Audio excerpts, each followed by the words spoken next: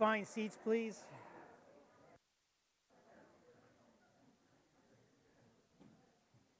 I don't know, I missed an announcement, and I'm not sure if it was in the screen behind me, but the obvious announcement is today's a day when, after our church service, we do our egg drop, and it'll be outside here. Oh, thank you, Missy. I'm not sure if you had that up when I was talking about other stuff, but so right after church, and I know a bunch of you are helping, so thank you so much. Everybody who is here to pack eggs and have been working hard, we're really, really grateful. Thank you to Corey, who heads this up.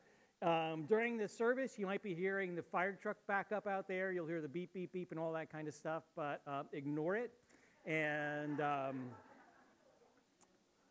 so I hope you'll stick around, and I hope that you'll take the opportunity to meet neighbors. This is always a great time. We get to meet a couple hundred neighbors, and take advantage, say hello, welcome to Horizon, invite them to the events coming up this week.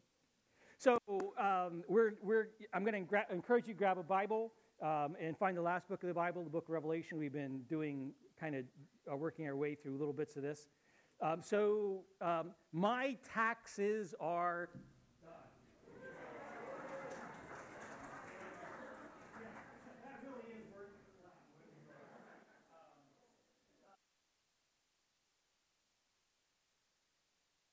A happy man. And this is actually a yearly experience for me. Because of the way the federal government views pastors, I am not, according to the federal government, I'm not an employee of Horizon. I'm considered self-employed. So I'm in the same boat with any of you who are self-employed and run your own business, which means that I do not look at tax day as the day when I get to say, oh, look at how much money Uncle Sam is sending back to me. That is not my experience. On tax day, when I do my taxes, I become very much aware, in fact, quarterly through the year, I become very much aware of how much money our governments, and by our governments, I mean our city, our state, and our federal government, how much money our governments are collecting in taxes. I don't know if you know this, but you and we will pay more in taxes than we will pay for our food, our clothing, and our housing combined every year. And every single year, this is not the way it always was. And every year I think, how did we let this happen? How did we let this happen?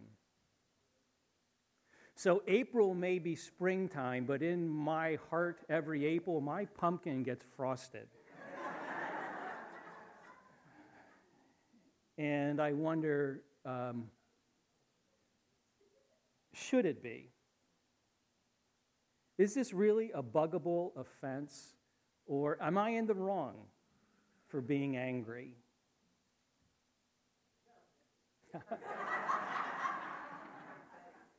Thank you. I heard a senator on the radio. You can answer this question in a couple minutes, too. I know how you're going to answer, though. I heard a senator on the radio on Friday when I was contemplating being angry at taxes. And this senator is calling for an end to robocalls.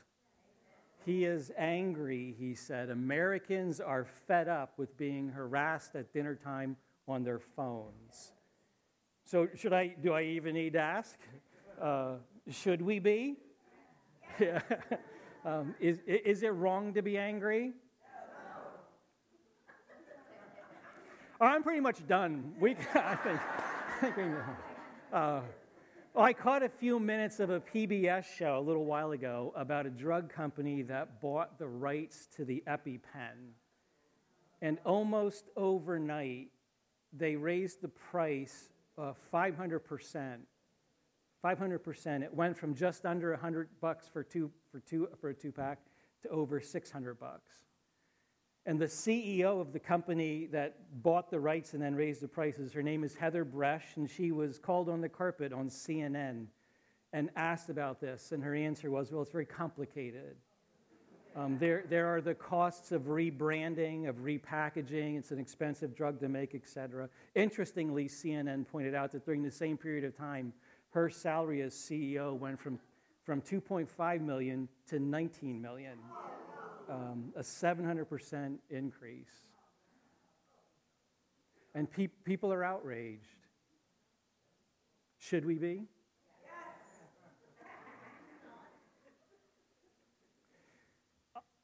I wrote these as questions, but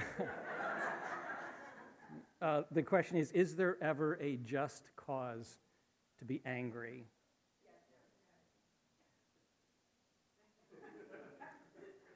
Wrathful?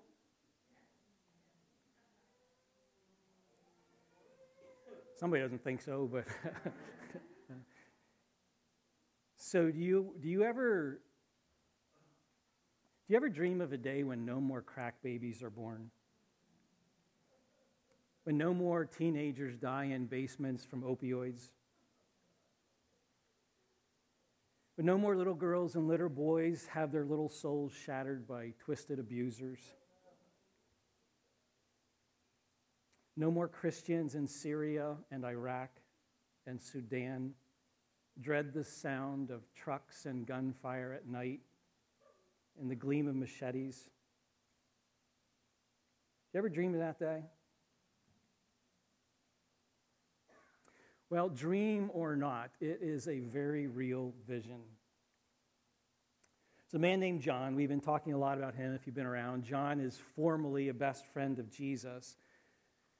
He historically was the last of the 12 apostles to remain alive. All of the others had been martyred for the faith. He himself ended up as an exile in a Roman prison island of Patmos. And the Christians that he had left behind, he was a pastor in a region now in Turkey, a pastor in an area where churches of Ephesus and others were. When he is exiled to Patmos, he left those Christians behind, and he knew that they were facing systematic persecution from Rome, and he knew that his friends were dying. And so John was given a vision, he tells us, and he was told to write this vision, and he did. And that vision is in our Bibles as the very bizarre book of Revelation. And we've been taking a little jaunt through this book, and we're now nearing the end. And because we're nearing the end of the book, John's focus is actually shifting to the end, towards that day in our dreams. So here in Revelation chapter 19, what I'll read for you, in Revelation chapter 19, verses 11 to 21, we have John's vision of hearing Jesus say, "Enough. Enough." And he arrives with justice and with wrath. Let me read it to you. Revelation chapter 19, starting at verse 11, and I'll read to the end of the chapter. Then in my vision, John said, I saw heaven open, which is always an invitation in Revelation to see what's going on in heaven. I saw heaven opened, and a white horse was standing there. Its rider was named Faithful and True, for he judges fairly and wages a righteous war. His eyes were like flames of fire, and on his head were many crowns. A name was written on him that no one understood except himself, which means there's so much more about Jesus to know than we know now. He wore a robe dipped in blood, and his title was the Word of God. The armies of heaven, dressed in the finest of pure white linen, followed him on white horses. From his mouth came a sharp sword to strike down the nations. He will rule them with an iron rod. He will release the fierce wrath of God, the Almighty, like juice flowing from a winepress. On his robe at his thigh was written this title, King of all kings and Lord of all lords. Then I saw an angel standing in the sun, shouting to the vultures flying high in the sky, "Come, gather together for the great banquet God has prepared. Come and eat the flesh of kings, generals, and strong warriors, of horses and their riders, and of all humanity, both free and slave and small and great. And I saw the beast and the kings of the world and their armies gathered together to fight against the one sitting on the horse and his army. And the beast was captured. And with him the false prophet who did many mighty miracles on behalf of the beast, miracles that deceived all who accepted the mark of the beast and who worshipped his statue. Both the beast and his false prophet were thrown alive into the fiery lake of burning sulfur. Their entire army was killed by the sharp sword that came from the mouth of the one riding on the white horse. And the vultures all gorged themselves on the dead bodies. So I want to pray, and then we'll talk about that. Father, what we read is gruesome in some regards, a feast of bodies. And yet, Father, this is, in some ways, that dream of someday when evil will be vanquished. Father, we want to understand this as we always do, and so I am going to ask your help. I will trust that if I get off track and say anything wrong, if I have misunderstood this, then God, I trust that through your Spirit you will prevent anybody here from being influenced the wrong way. On the other hand, God, I am going to trust that everything that we talk about that's true and accurate, that you'll take it and that through your Spirit you'll invade our souls and you will transform us into the kind of people you want us to be. And I pray this in Jesus' name, amen. So this is it, Revelation 19. This is the end. This is the final battle. The Father has finally said enough. And evil and its causes are defeated. Now, John will actually tell this story, this exact same story. He'll tell it several different ways, and he'll tell it several different times in the book of Revelation. In the very next chapter, in 20, he'll tell the same story again about the final battle. And he does this kind of by taking layer upon layer upon layer to create just one picture, kind of like I talked to you last week about the overhead transparencies. But John is telling the same story about the final battle, about the end. And John's vision when he's writing this, what John is seeing and what he's writing is a vision that is just very heavy with signs and with symbols.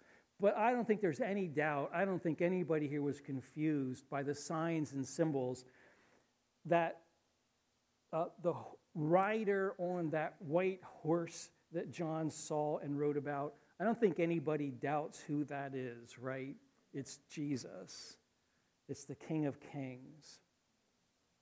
Now, on Palm Sunday, interestingly, on the Sunday we celebrate today, Jesus rode on a donkey, riding into the town of Jerusalem. But even though he was on a donkey, everybody recognized in Jerusalem that was also a sign. It was a symbol. It was based on a very, very old prophecy, long before Jesus was alive, by a prophet named Zechariah, who said, "See, your king comes to you, righteous and victorious, and yet he comes humbly, riding on a donkey." Now that same Jesus is arriving again, riding in this vision of John in Revelation. Only this time, he's riding not on a donkey humbly, but he's riding as victorious kings always do, on a white horse. And the signs and the symbols that I read for you, those signs and symbols are all signs and symbols. If you've been following along, we've seen all of them before in the book of Revelation. We've seen, as John described Jesus, we've seen those eyes blazing with fire. We've seen the crowns upon crowns upon crowns on top of his head. We've heard about the robe that he's wearing that's been bloodied. It's as if it's been dipped in blood, because Jesus is always, always going to carry the marks of the cross, because the cross of Jesus is where the victory was won. It's the cross where he defeated sin and evil. And that sharp sword that comes out of his mouth, we've seen that before. And on his thigh, on the robe on his thigh, is his title, King of Kings and Lord of Lords. Because when he arrives this time on this white horse, this time he arrives not humbly, but he arrives because he's going to conquer evil. And if you were following along in what I read, there is this really grisly, symbolic invitation that follows his arrival. When he arrives, one of his servants, John says, this angel calls out to all of the carrion eaters of the world. And the angel says, there will be a banquet for you, a feast of flesh prepared for you by God. And then in his vision, all of the enemy armies of this rider on the white horse, they all line up to fight. They all line up for a battle. But if you understood what was read, there never is a battle. There never was a war, because the war is already won on the cross. When the king arrives this time, all that is left for the king to do is to dispose of evil that's been defeated and to rid the entire universe of hurt and harm and death and decay and Satan and sin and greed and murder, and the entire army of evil dies, and the vultures feast. So is it wrong to want justice?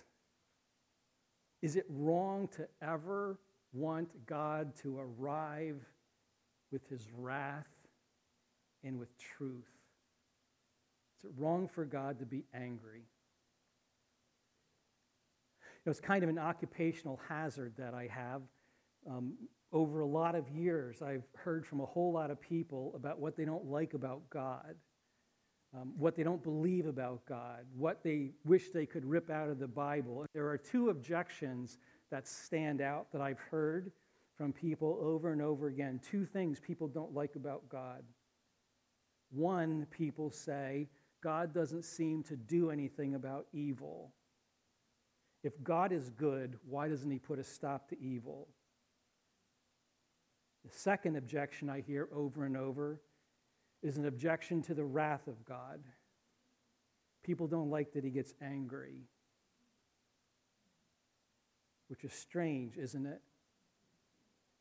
People get upset when God doesn't get mad about evil, and then they get upset when he does.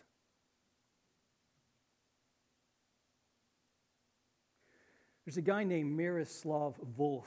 His last name is Volf, V-O-L-F. You may not know his name, but he's one of our world's most influential Christians today. He's an author. He currently directs the Center for Faith and Culture at Yale University. Been a very close advisor to several U.S. presidents and to British Prime Minister Tony Blair. He's a commentator on CNN. You may see him on CNN, NPR, or elsewhere. Miroslav Volf was born in Croatia in 1956. Which was then part of Yugoslavia, which came under the Soviet influence of countries at the time. Because he was born in a region of the world that was dominated by Marxism at that time, Volf's family, who were Christians, were persecuted, and they were shamed and harassed for their faith, which caused Volf to actually leave Christianity for quite a while as a young man. He ended up coming back to faith in his senior year of high school. Somewhat quietly, he came back to faith. He was the only Christian that he knew of in his entire high school. Because during his early years, because Volf was himself a victim of cruelty, he hated cruelty. And he actually thought that the idea of a God who gets angry was barbaric, he said. Completely unworthy of a God of love.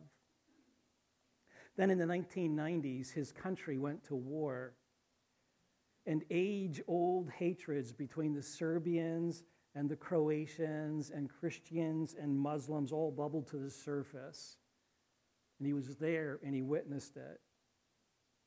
And Volf has since written this: My last resistance to the idea of God's wrath was a casualty of the war in the region from which I came. 200,000 people were killed, my villages and my cities were destroyed. My people were brutalized beyond imagination. One time, Wolf saw some enemy soldiers pull a young girl from her house, a teenager. He witnessed as they urinated in her mouth before inflicting other horrors on her. And Wolf wrote, I could not imagine God not being angry. Is it wrong to want justice? Is there a just cause for God's anger? There's a guy named Bob Seipel who was a combat pilot during Vietnam. Came home, taught school, became the athletic director at Brown University, and then he ended up becoming the president of Eastern College, now Eastern University, just down the road from us. Horizon is actually privileged to have several distinguished alumni from Eastern. One of them often plays in the band up here. Bob, after his stint as president at Eastern, Bob ended up becoming president of World Vision from 1987 to 1998. In April of 1994, Bob got a call from a coworker in Rwanda about something horrible that was unfolding in Rwanda. Bob went. And in less than 100 days, from April 7th through July 15th in Rwanda, less than 100 days, somewhere north of 800,000 Tutsis were killed, most by machetes, by their neighbors. Bob stood on a bridge above a river that was literally clogged with thousands and thousands of stinking, bloating bodies. For Bob, it was a crisis of faith. He said, there are no categories to describe such horror. Is it wrong to want justice? Is it wrong for God to arrive in justice and in anger? Don and I went on a date a couple years ago to one of our favorite spots, the Moravian bookstore in Bethlehem, which isn't quite the same anymore. But the cool thing about the Moravian bookstore in Bethlehem is it's conveniently located just a few yards away from the Penn State Creamery shop. One of us likes books and one likes ice cream. Actually, we both like both. It's supposed to be a fun evening.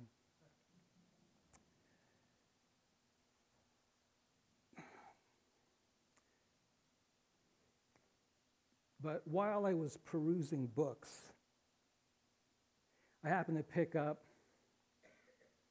a small book of photographs, just photos, old black and white photos.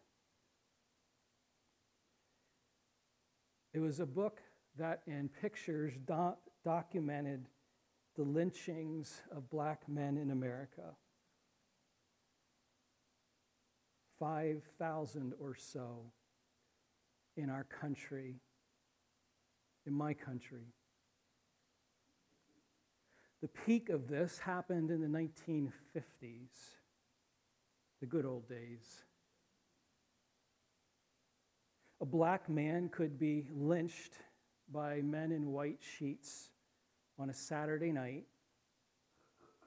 And then on Sunday morning, that same group of men would go to church. And on Sunday morning, a group of church people in the South would get their picture taken by the body hanging in the tree. I saw pictures of church groups, boys and girls, men and women in their Sunday finest, smiling for the camera. I couldn't stop the tears. I was ashamed. What Christian wouldn't weep? Is it wrong to want justice? Is it wrong for God to come in justice and anger? Is it wrong to dream of the day when the rider on the white horse, the King of Kings, the Lord of Lords, enters the field and finally calls a forever halt to hurt and to harm, to death and decay, to sin and Satan, to greed and murder, and the entire army of evil dies. And the vultures have a feast. Is it wrong to dream? I think you should know that John, when he wrote this, John was writing to men and women who would very likely face persecution and suffering solely because of their faith. Evil for them was not going to be a story from another time and another place. It would be real for them and it would be personal. Now, I think you need to know, I think you have to know, that when John wrote this to them, he did not write it to them so that they could say to themselves, well, someday God will get even. We may be suffering now, but someday evil will be vanquished.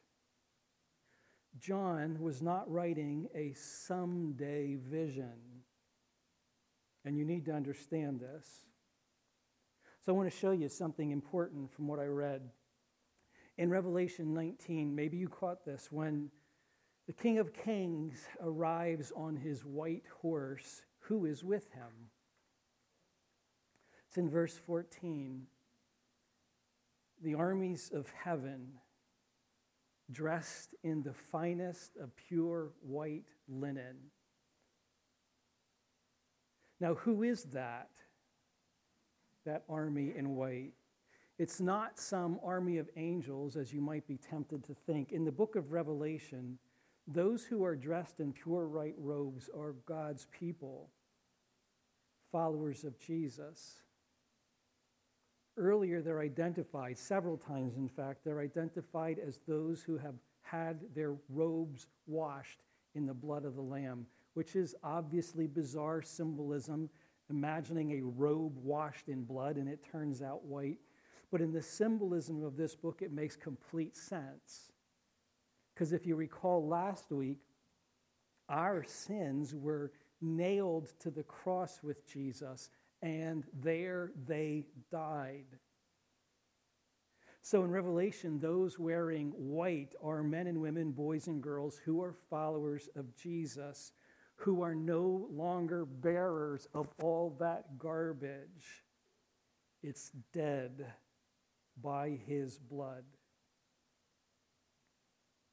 But if that's the case, what does John mean by putting people of God, followers of Jesus, side by side with the King of Kings in the armies of heaven? What could John mean?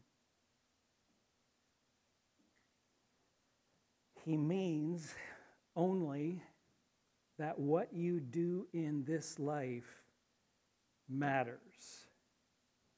And it matters for eternity. For eternity.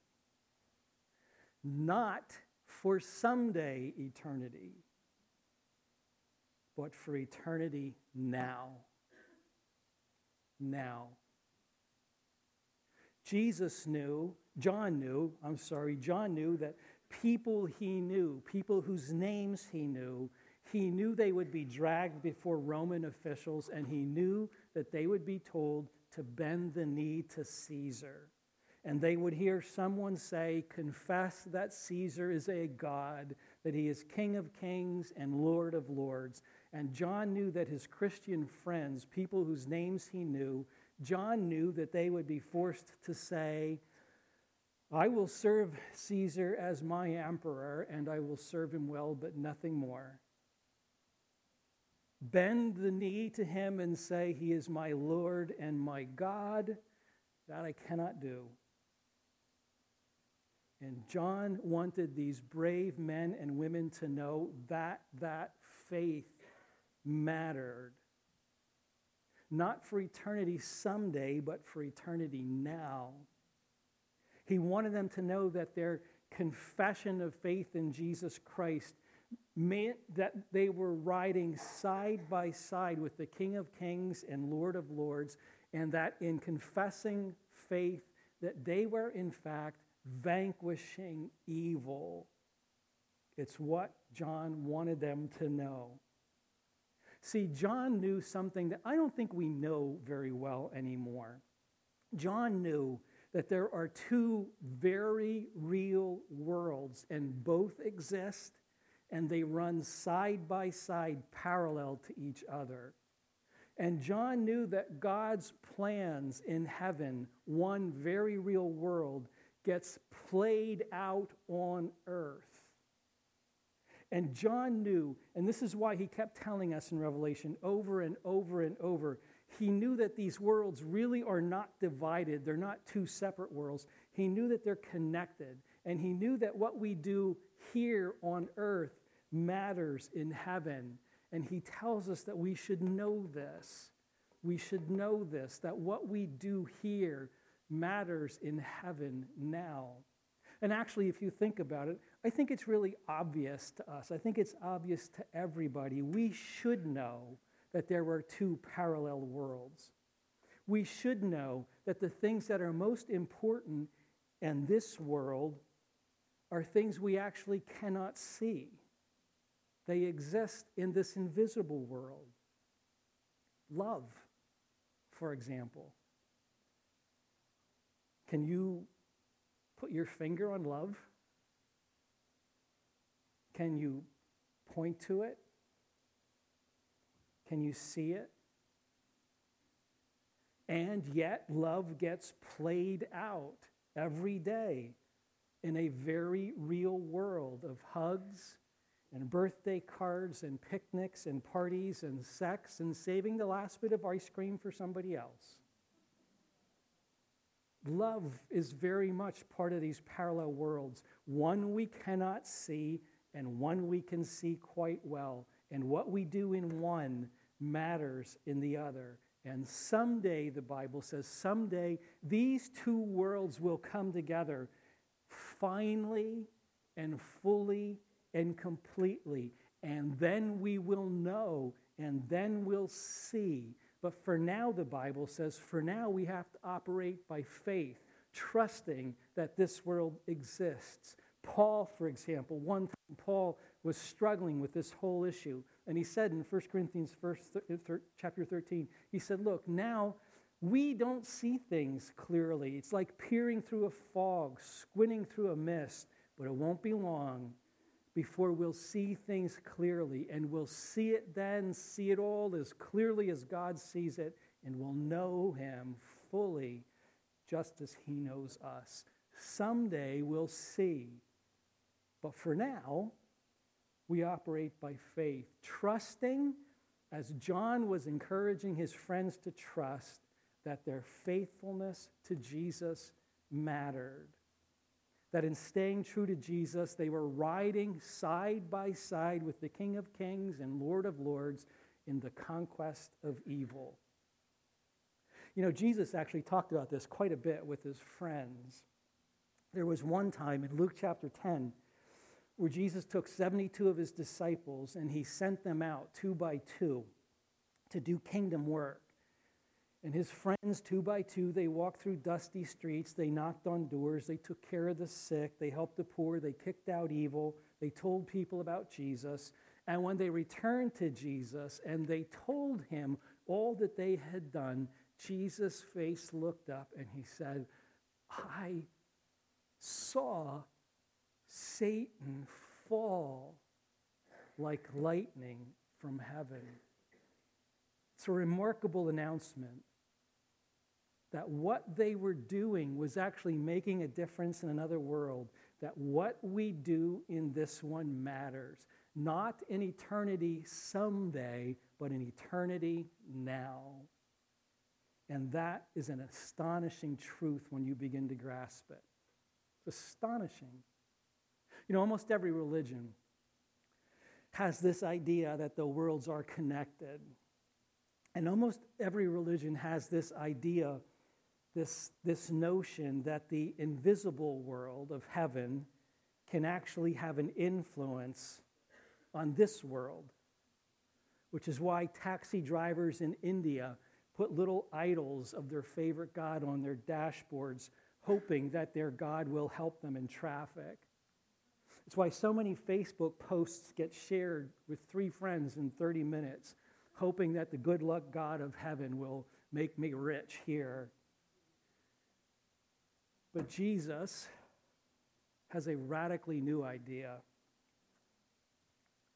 It's an idea that turns things upside down. And his idea is not only is it possible to do the will of the Father here on earth, but that when we do the will of the Father here on earth, it actually matters there in heaven. It's a remarkable thought from Jesus that your life and my life is charged with eternal significance and meaning. That our lives and our actions matter, not just in an eternity then, but in an eternity now. That when the King of Kings and Lord of Lords rides into battle, you and I are in this fight too.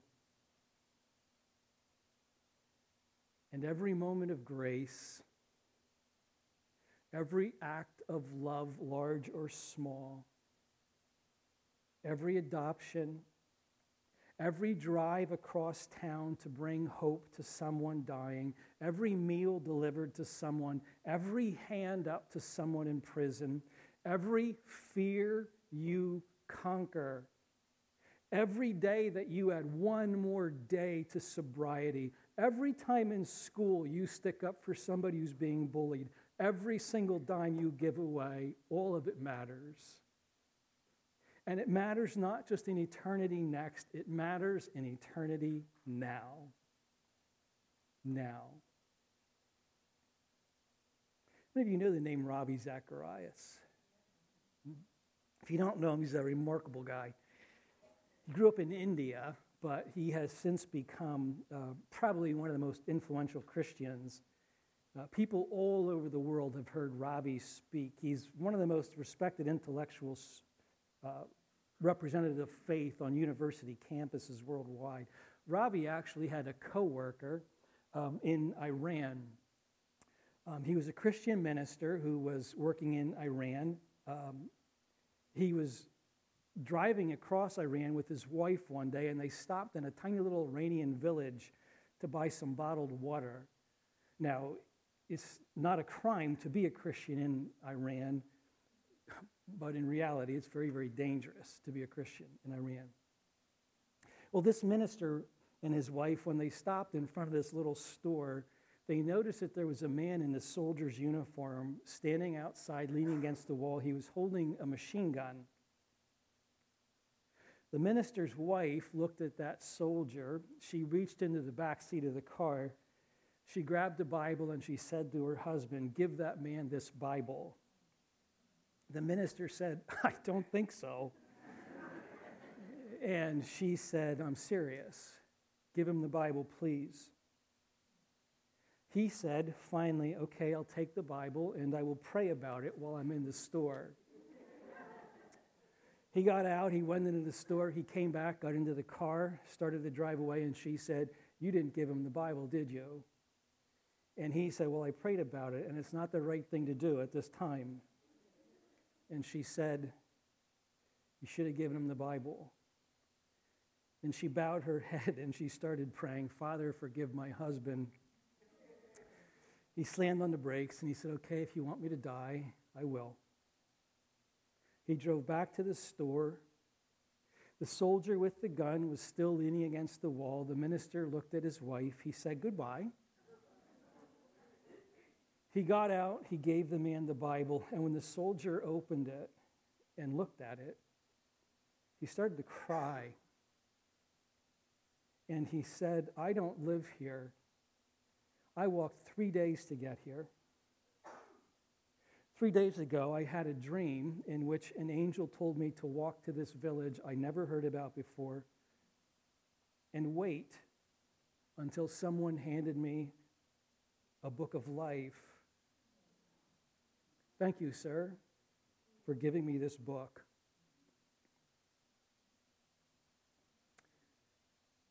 I saw Satan fall like lightning, says the King of Kings and Lord of Lords, riding on a white horse and leading the armies of heaven. Is it wrong to want justice? Is it wrong to want God to come in justice and anger? Is it wrong to dream of the day when the King of Kings and the Lord of Lords enters the field and calls a forever halt to hurt and to harm, to death and decay, to sin and Satan, to greed and murder, and an entire army of evil dies, and the vultures feast? Is it wrong to dream? Well, we are in this fight too. We are those dressed in white, our sins dead, washed in the blood of Jesus. Which means every moment of grace, every act of love, large or small, every adoption, every drive across town to bring hope to someone dying, every meal delivered to someone lonely, every hand up to someone in prison, every fear you conquer, every day you add one more day of sobriety, every time in school you stand up for somebody who's being bullied, every dime you give away, it matters. It matters. Not for eternity someday. It matters for eternity now. I saw Satan fall like lightning, says the King of Kings and the Lord of Lords. Let's pray.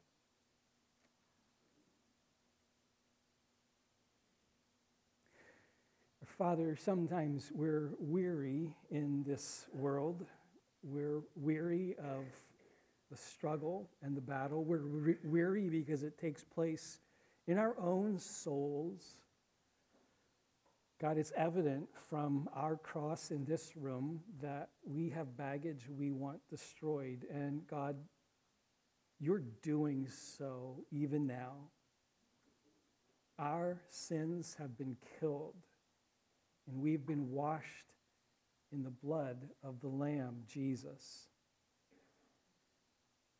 And God, what an invitation we now have to ride side by side with the King of Kings and Lord of Lords, and to vanquish what so harms our world. God, I pray that through your Spirit, you'd be inspiring and motivating and encouraging us, as John intended to encourage people to carry on, to be people of faith, trusting that what we do matters, that it matters now for eternity. God, thank you for this incredible privilege we have of being yours. We pray this in Jesus' name. Amen.